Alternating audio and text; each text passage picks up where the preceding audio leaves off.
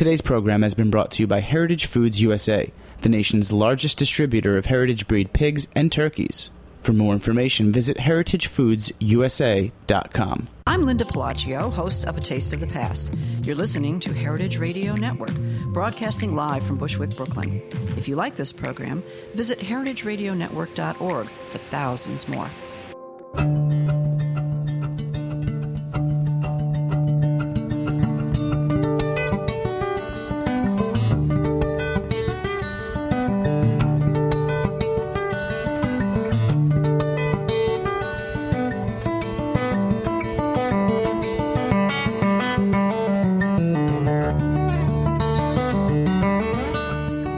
Well, hello, and welcome to Chef's Story. This is Dorothy Cann Hamilton, and today we're broadcasting from the International Culinary Center in Soho, New York City.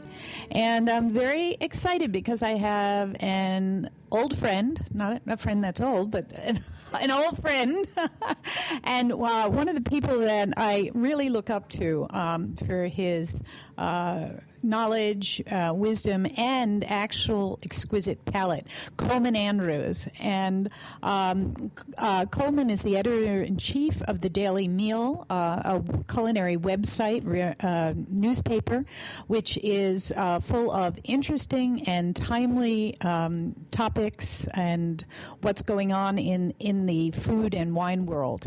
But before that, Coleman, I don't think people understand where Coleman is in the culinary hierarchy of America. He hails from California, and at one part of his life, he was the restaurant critic for the LA Times. He's really had a distinguished career in journalism, and he was the founding editor, along with Dorothy Kalins, of Saveur magazine. And he is a renowned and highly decorated cookbook author, but I would say books about food, not necessarily cookbooks. One of my favorite books in the world is his 1992 Flavors of the Riviera, but I'm not sure people understand that Coleman discovered Spanish cuisine way before Jose Andres came to this country, or Bobby Flay had got Bolo.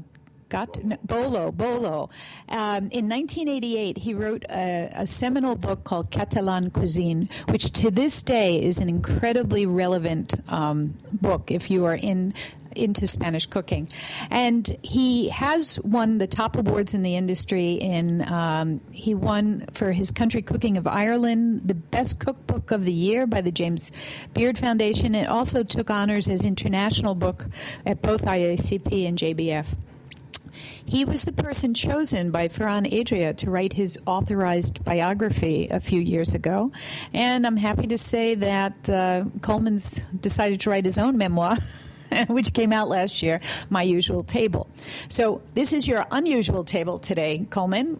For the people who haven't had the chance to read the book, welcome. Thank you. It's nice to be here. So we kind of want to understand a little bit who Coleman Andrews is. And so tell us, I say that you grew up in California. It was Los Angeles, right?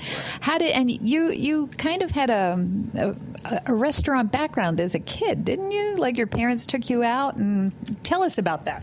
Yeah, I mean, I would say I grew up in restaurants, which doesn't mean that my parents owned restaurants, but that basically my mother, who came from New England, was not a representative of the fine regional cooking of New England, let us say. Basically, this is not very gallant of me, but basically Mom couldn't cook.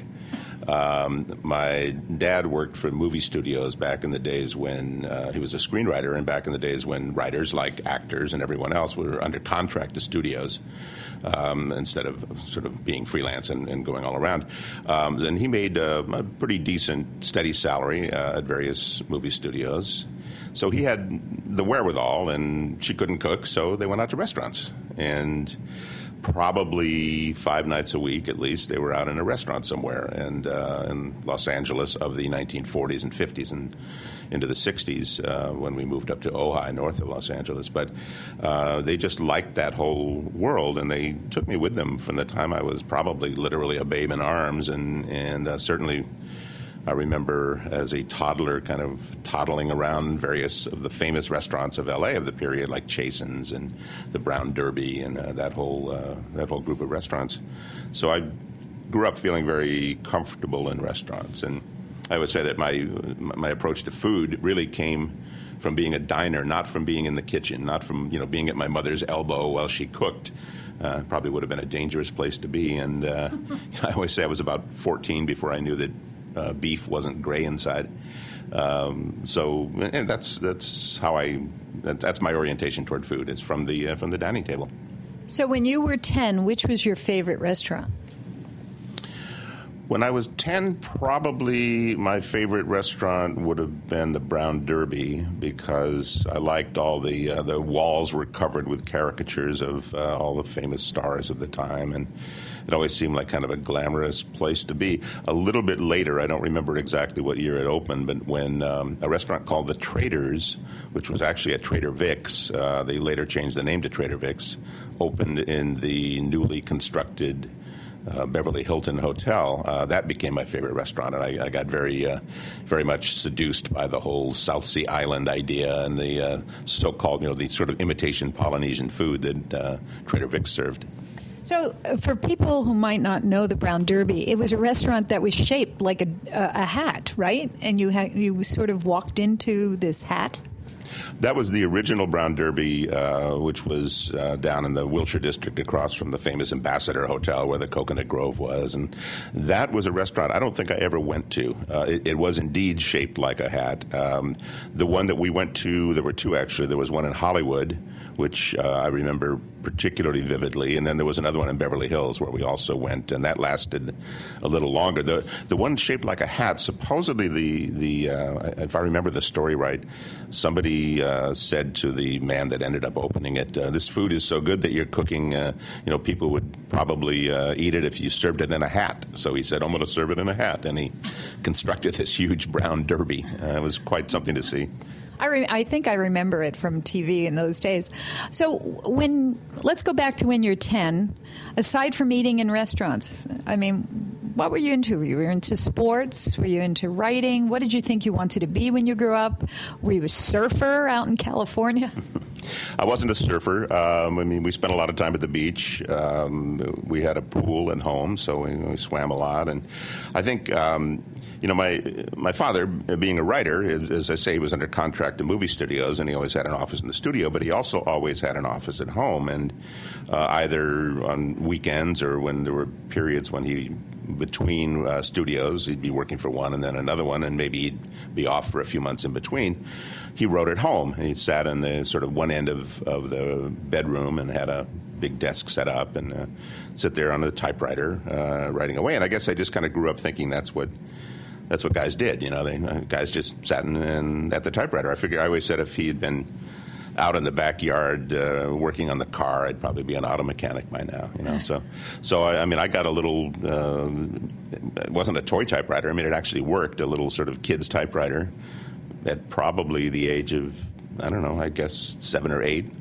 And I think I wrote a short story that very short. It took 1 page of. What was it about?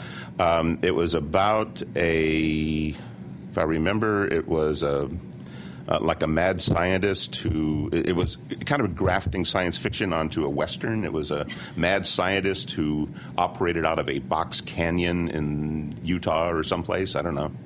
And I don't remember what happened. The Twilight Zone. Yeah, exactly.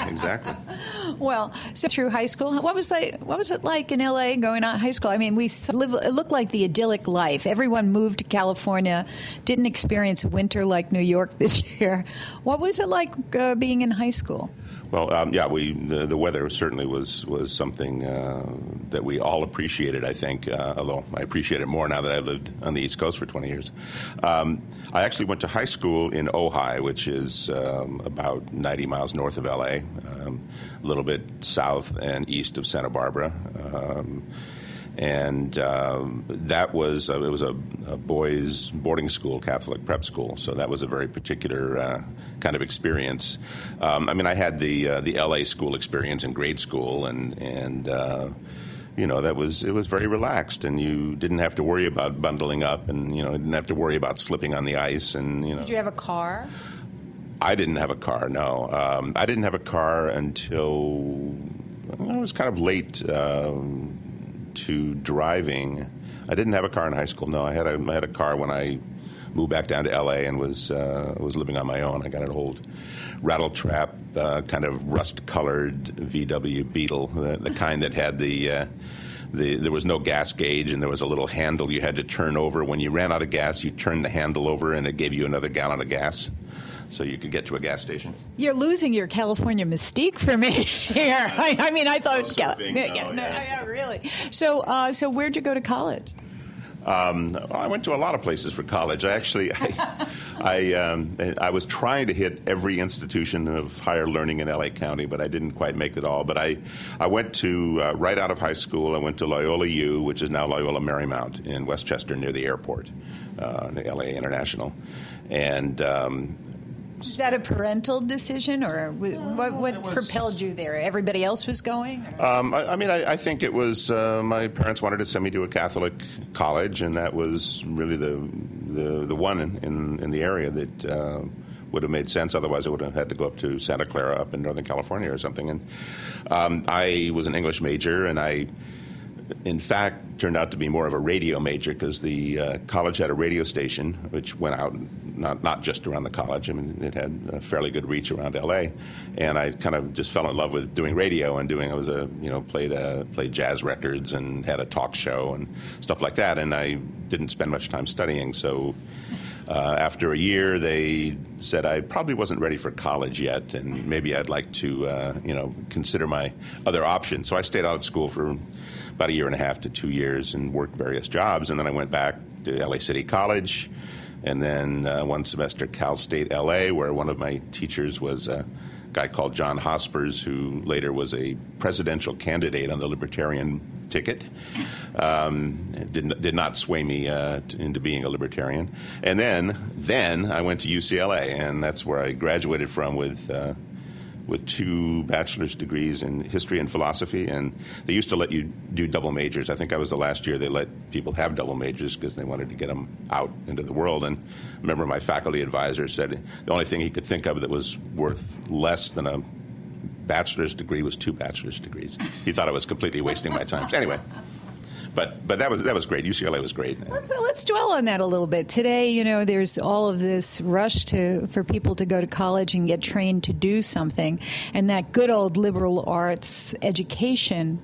I was an English major too. What's your feeling about getting a philosophy degree and a history degree, and how has that shaped you today? Well, I think it very much depends on what a student wants to do with his or her life, or thinks he or she wants to do.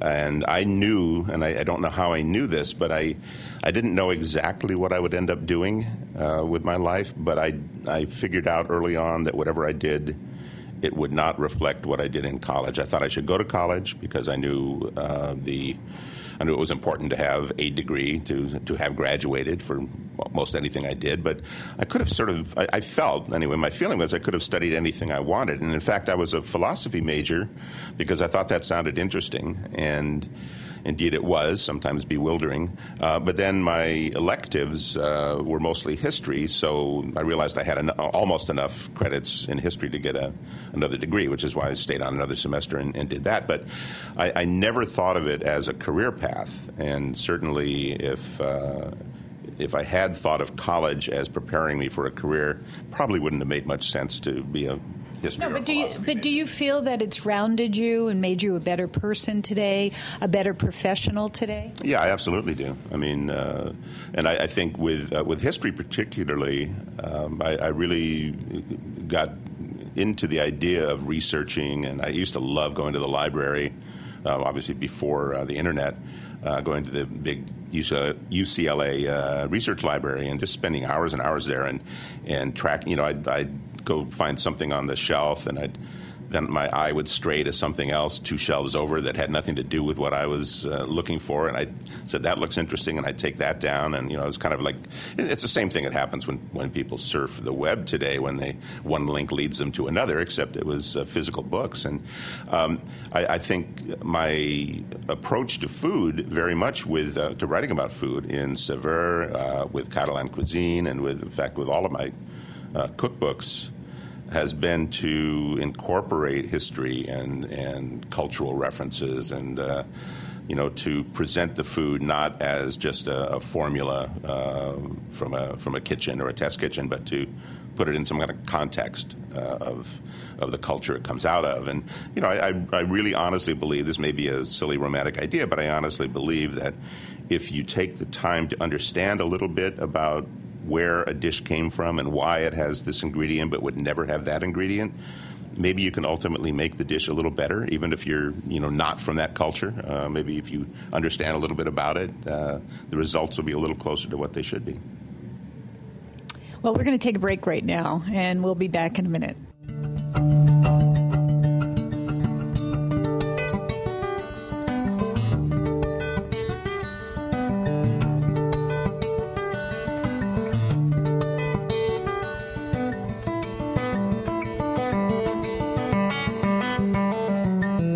Hello out there, it's Steve Jenkins. I'm with Fairway Markets. White Leghorn, Red Wattle, Bourbon Red, Navajo Churro. Well, these aren't names you're likely to hear at a Fairway butcher counter or any other counter today, but before the rise of factory farming, you would have. And at Heritage Foods USA, you still do. Heritage Foods USA exists to promote genetic diversity, small family farms, and a fully traceable food supply. You see, we believe the best way to help a family farmer is to buy from them. And Heritage Foods is honored to represent a network of family farmers and artisanal producers whose work presents an immeasurable gift to our food system and to biodiversity. The meat we celebrate, whether it's heritage turkey, Japanese steaks, Berkshire pork, or Navajo churro lamb chops, is the righteous kind from healthy animals of sound genetics that have been treated humanely and allowed to pursue their natural instincts. It's a simple fact. Animals raised according to this philosophy taste better. And as we like to say, you have to eat them to save them. Visit us at heritagefoodsusa.com for more information. Welcome back. You're listening to Chef Story, and today my guest is Coleman Andrews, who's the editor-in-chief of the Daily Meal, an online newspaper, culinary. How do you describe it? I'd call it a mega site, really. Food and drink mega site. Our sort of motto or slogan is all things food and drink, and it's really it approaches the subject from every angle, and that's what really makes it distinct from sites that are more restaurant-oriented specifically or recipe-oriented, like All Recipes or the Food Network and things like that. We have a lot of recipes. We have a lot of restaurant coverage. We also have drink coverage of everything from cocktails to wine to coffee to bottled water to whatever. And then we have entertaining coverage and health and nutrition coverage and travel that's related to food. So really anything theoretically, if we get the site up to where I'd like to have it be, theoretically, if you have any interest in food or drink from any angle, it should be the first place you come every morning, and you kind of look at the site, and then that will lead you off in other directions, and you'll know. It's like if you're in the world of finance, you look at Forbes or Wall Street Journal or something every morning, and I'd like this to be the place you look if you're in the food or drink world in any way, whether as an amateur, professional, or anything else. So we'll get back there later. And really, you probably have your pulse on trends more than anybody. So maybe at the end of the show, we can go and revisit that. But tell me, how did you start your professional career? And weren't you up for a Grammy Award at one point in your life? Yeah, I mean, as I said, because my father was a writer, I thought, I should be a writer. And when I was in college, I got student loans, of course, for living expenses and tuition. Of course, tuition in those days was probably a couple of $100 a semester at UCLA. But to make some additional money, I started trying to write magazine articles. And I would go to the library and get these writers' magazines, and they always had what people were looking for. And it would be something you'd never heard of, was looking for, nothing about. And I'd say, well, okay, I can look up something about that subject. And so I wrote for magazines with names like New England Galaxy and the Ford Times and East Europe magazine and Mankind magazine and all these kind of marginal things, and I'd get a check for $50 or $100 or occasionally $300, and so that was how I started writing about things in general. And I've always really been interested, kind of an avocation in music, and there was. My parents had a lot of records, and I listened to old 78s and things. And then I just, at every stage of my life, I can remember, listening to the local R&B station under the covers after I was supposed to be asleep when I was a kid. And I just loved music. And so I started trying to write about music. And there were underground newspapers that would take stuff from anybody. I didn't get paid, or I got paid very little. And so little by little, I got more involved in the music world, and I actually started working for a record company at one point, for Atlantic Records, as the assistant publicity guy. And I wrote the first press releases for Bette Midler, Jackson Browne, people like that. And then... Did you get to meet them? No, I didn't meet either of them, although I did know the man who's now Bette Midler's husband in another context. He was a kind of performance comedian at that point in L.A.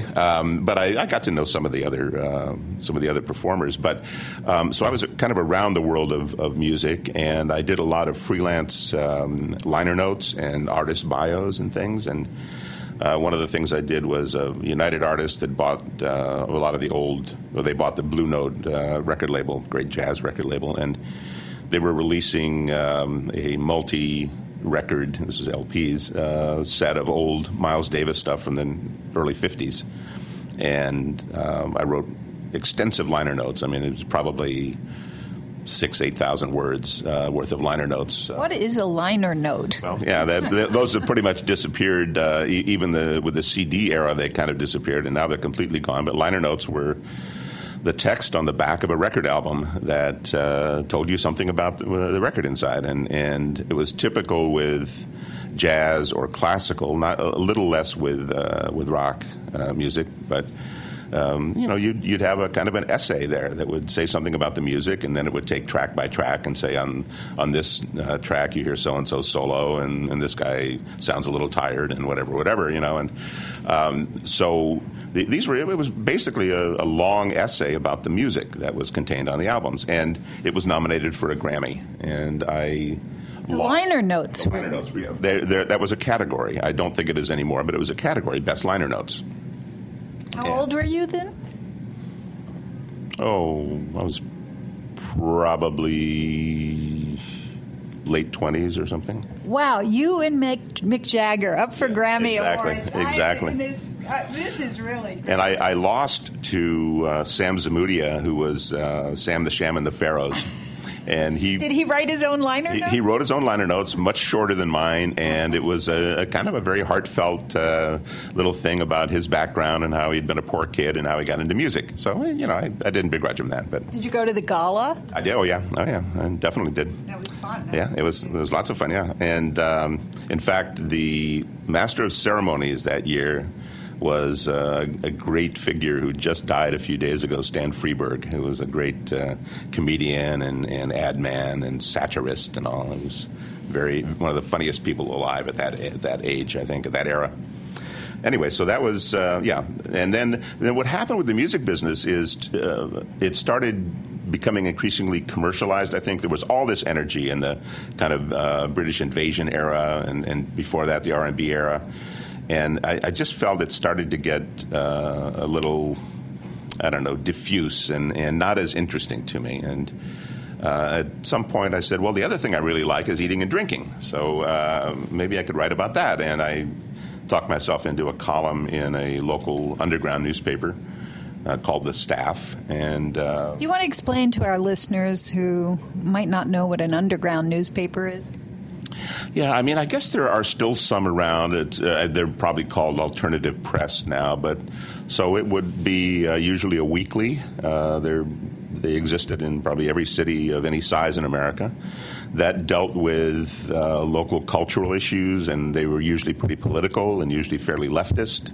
And they were the ones that would tell you about how the pigs ripped off the guys, and pigs busted the nice, peaceful hippies, and tell you all that stuff, and along with that, have coverage of what was going on in the music scene and theater and films and so forth. So, I mean, the classic, best known example really is that's really what the Village Voice is or was. It's of course changing all the time, but so it was it wasn't exactly prime time. It was off Broadway maybe, or off Broadway. But I actually got paid. I got paid $35 per review, which usually just about covered one meal out for two people at that. Was this in L.A.? This was in L.A. So it was sort of the less expensive restaurants, or $35 would... You could eat in a pretty nice restaurant for $35 for two in those days. Have a couple glasses of wine, and that was a fair price for a meal. And so I wrote a lot of restaurant reviews for them, and then for the LA Free Press, which was another underground. And at some point, Lois Dwan, who was the longtime restaurant critic of the LA Times, a very sweet woman, I guess had read those columns, and I met her at some event, and she said, I'm going on vacation for 3 weeks. Would you like to write my column? This was in the Sunday LA Times while I'm gone. And I said, sure. And so I did. And that's kind of, I think, my first break into the big time. And I subsequently did that whenever she went on vacation for a few years. And then I was never the main restaurant critic for the Times, but they had a Friday section where it was kind of a secondary review, and I did those, and then I changed from doing reviews to doing kind of restaurant news columns, and so overall I probably wrote for them for about 10 years about restaurants in various ways. So you became a restaurant aficionado. And I was already a restaurant. Right, yeah, that's true. That's true. But a critic.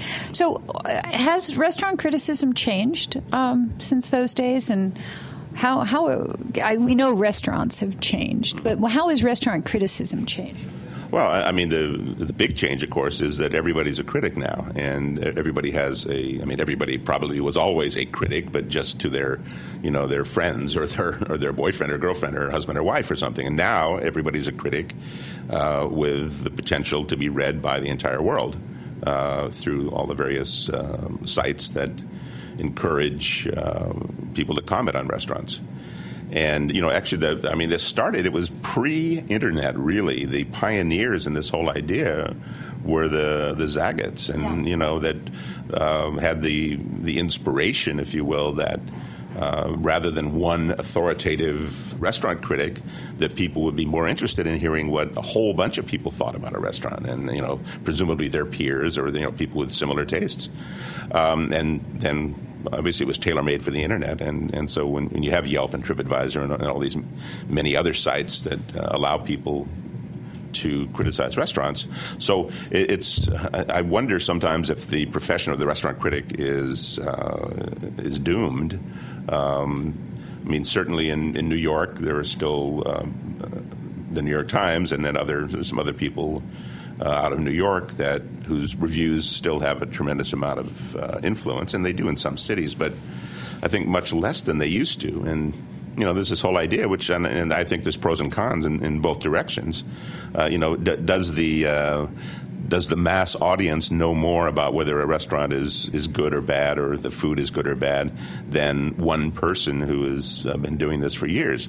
I can see arguments in both directions, but that's the biggest change. Do you think it's made restaurants better, having a more democratic voice? And every day, the New York Times or the LA Critic comes in once, and then maybe you don't see them for 5 years, where Yelp and a lot of these other bloggers, it's every single day, and if something goes wrong, do you think it puts the restaurateur in a worse spot? It's like a Broadway show every night getting reviewed. Well, I think, first of all, most critics at the credible publications anyway don't just go once. They'll go 3 times, maybe 4 times. And there is a certain amount of re-reviewing 2 or 3 years down the line in some publications. So that's one thing. But the biggest problem for me, and I'm sure this occurs to everyone with review sites like Yelp or TripAdvisor or whatever, is the vast variance in people's reactions. I mean, you literally see, 5 stars, best meal of our lives, and we couldn't get enough of the whatever, and then you go down 2 reviews and it's 1 star.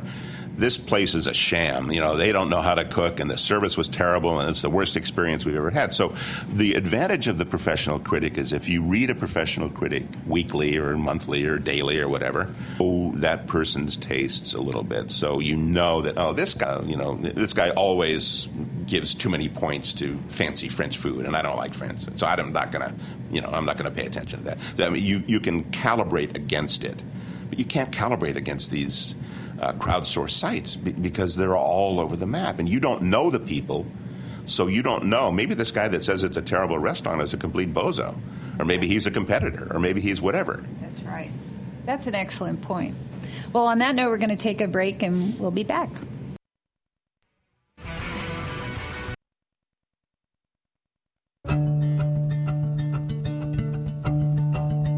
Welcome back.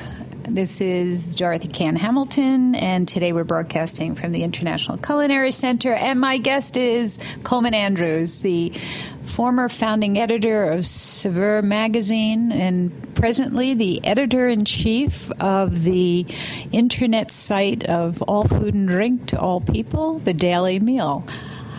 So let's jump to your book authoring, because how many books have you authored now? I have written 8 books about food. I also co-wrote and co-edited 3 other cookbooks with my colleagues at Saveur. And then there were all kinds of miscellaneous restaurant guides and things that I contributed to before that. But I say 8 books about food, really. Do you like writing books? I hate it. I hate writing. It's terrible. It's an awful way to make a living. I'm serious. It's hard, and it's mentally and physically hard, and I don't really like writing. I just feel compelled to do it, and I like having written once I've done it. But do you like editing? Sure, and you get to make other people do the work. You can look at what they've done and say, take it back and do it again. And here's what you did wrong. And that's the easy way to do it. I mean, writing is really hard. I find anyway. Do you have a discipline of when you're telling me now that you're taking on a new book? Mm-hmm. So do you have like a discipline of time a day or how much you write a week? Do you have some rules? No, I'm really just I write when I have time and when I can. And right now, with a full-time job, in effect, it means that I have to write on weekends and I have to write at least a little bit in the evenings or in the mornings before or after work.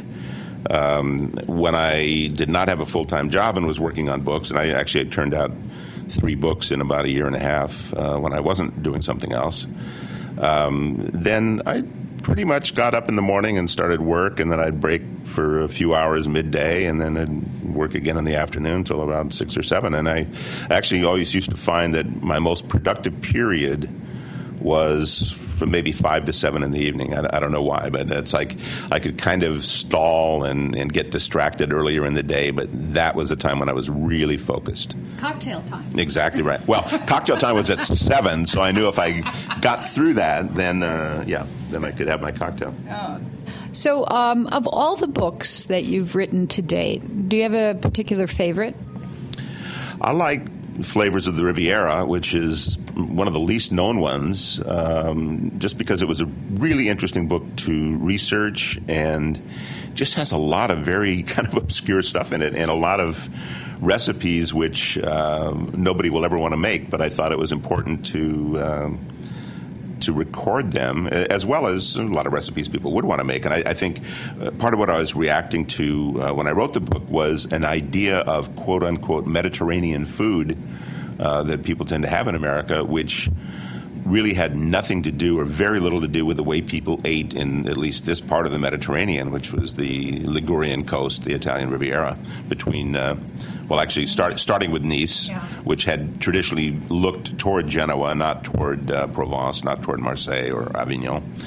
And so from Nice all the way to the border with Tuscany, down by La Spezia. And that's a beautiful stretch of coast. And I fell in love with that area, which is one of the reasons I wanted to do a book there.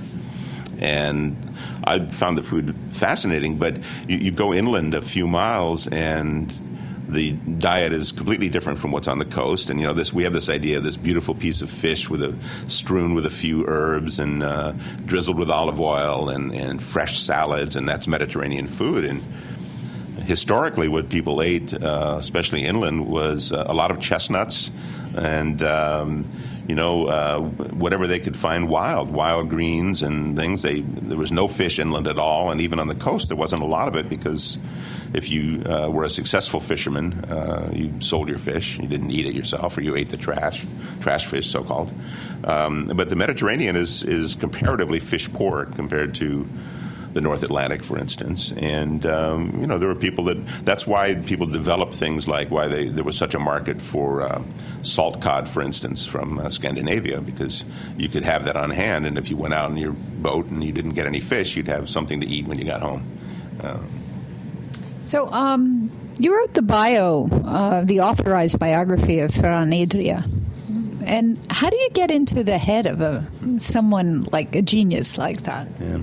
It wasn't. He made the distinction. He didn't want to consider it an authorized bio, but in effect, it was, because he knew I was doing it and he cooperated and he said, come and spend as much time as you want at El Bulli, and he answered all my questions and put me in touch with many, many people. But he's a very interesting character, and there's a part of him that is just absolutely brilliant, and then there's things that he says sometimes, and you wonder if you remember who Chauncey Gardiner was. Was the hero of Being There, played by Peter Sellers. Who was a kind of a naif who would say things that people suddenly started taking as brilliant. And sometimes I hear something he says, and I say, wait, that isn't, what? Why are people thinking that's incredibly creative or wise? And then he says something else, and you say, okay, well, maybe he knows what he's talking about after all. And listening to him talk, and I've heard him a lot at various conferences and so forth, he's all over the place. He's somebody that he thinks 3 times or 10 times as fast as we do.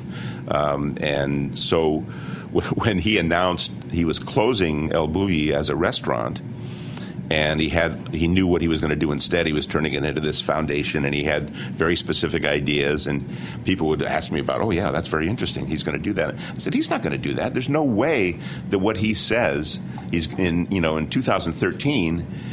Between now and 2015 or 2016, he'll have 3,000 new ideas about it. He'll keep evolving. He'll keep thinking of new things. It's exhausting to try to keep up with him. But he's also a very funny guy, and he's very sincere. One thing that astonished me was he loves keeping notes. He has notebooks, and he has scraps of paper everywhere. And he in fact, there was an exhibition of his drawings here in New York fairly recently. And I was looking up on the bulletin board at his studio where they do the experimentation, or they did in Barcelona, the off season where they develop new dishes, and he had all these different things. These dates I'm going to be traveling in Tokyo, and these dates here, and these dates I'm doing this, and I saw there were all these spaces blocked out, and it said creativity.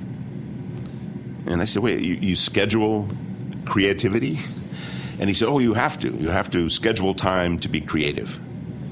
And I found that an astonishing idea. And I mean, because to me, I mean, insofar as I ever do anything creative, it tends to, occur to me when I'm taking a shower, or when I'm, driving somewhere, or when I'm, or when I'm sitting at the computer or whatever. And I mean, I can't imagine saying, okay, I'm going to block out this amount of time and just try to be creative. But maybe that's why he's so creative, because he does that. I don't know. Was it just blank time, do you think, so he could think? I think that was the idea, that he would give himself time, that he didn't have other obligations, yeah. I think that's... Yeah. So, tell me about your new book. The new book is called My Usual Table, and subtitle is A Life in Restaurants. And it really it was a memoir. It was published a little less than a year ago. And it basically tells, it's a combination of a kind of a memoir, or autobiographical memoir, and something about restaurants around the country and in Europe. Each chapter is a restaurant.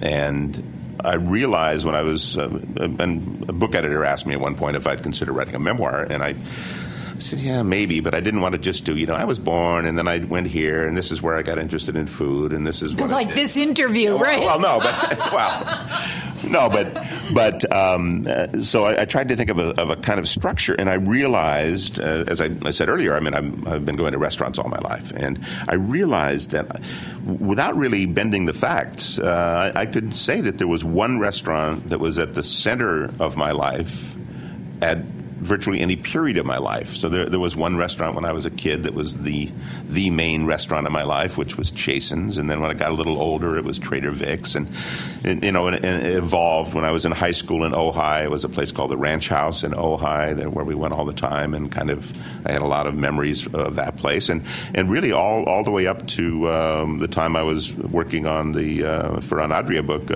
when it became El Bulli. And so it's sort of autobiography threaded through stories of restaurants, and where the origins of all these restaurants, most of which are now unfortunately no longer around. A few of them are, and why they were important to me, but also why they were important to development of food in America and Europe. So I think there are so many young want to be writers, successful writers out there. And you described earlier that you had the opportunity to write for Underground Press, and you just got your typewriter at 7 years old. Is it much harder today to break into the writing profession? You are a big-time editor and have been for a long time. What have you seen in the arc of writing for professionals and young professionals? What do you think, if someone's interested in writing, what they should do? And how has it changed from your experience? Well, actually, it's much easier now. I used to tell when people would come to me, 25 years ago or 30 years ago and say, how do I break into writing? How do I become a food writer or whatever? And I'd say, well, you have to find some little local publication somewhere. You'll have to write for free probably for a while, and you get some clips together, and then little by little you build up reputation, and then you can take it to somebody else, and maybe somebody will pay you. But now it's a matter of a few dollars and probably not even an hour's worth of time to set up your own blog. You can be published instantly by yourself. Then, of course, the issue is how you get people to read your blog, but there's all kinds of different ways to do it. And we see right and left. We see people who were bloggers who were getting book deals, and in at least one case, even a movie deal. So, your voice can be published immediately. Now, it's an interesting thing, because I thought at first, when the phenomenon of blogs started happening, I said, well, these are going to be people that have no editor, so they're just going to be it's going to be a lot of nonsense. It's going to be they're not going to be crafting their prose. They're not going to be forced to think logically and to really develop their ideas, because no one is behind them there. But what I found and there's certainly exceptions, but I think there's a lot of life, of vitality, and authenticity that you get in many blogs that would probably, my guess is, would probably be dampened by an editor. And so you lose maybe some precision and some, maybe there's fine points that you could argue with as a stylist or as an editor, but you get something better in many cases out of blogs. So I think there's a lot of really good, energetic writing that's being published, self-published on the net today, on the web today.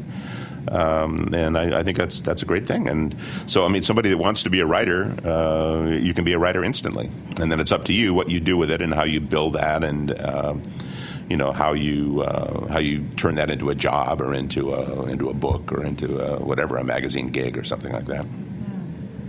So we're winding down. We only have a couple minutes left. Any more mountains for you to climb?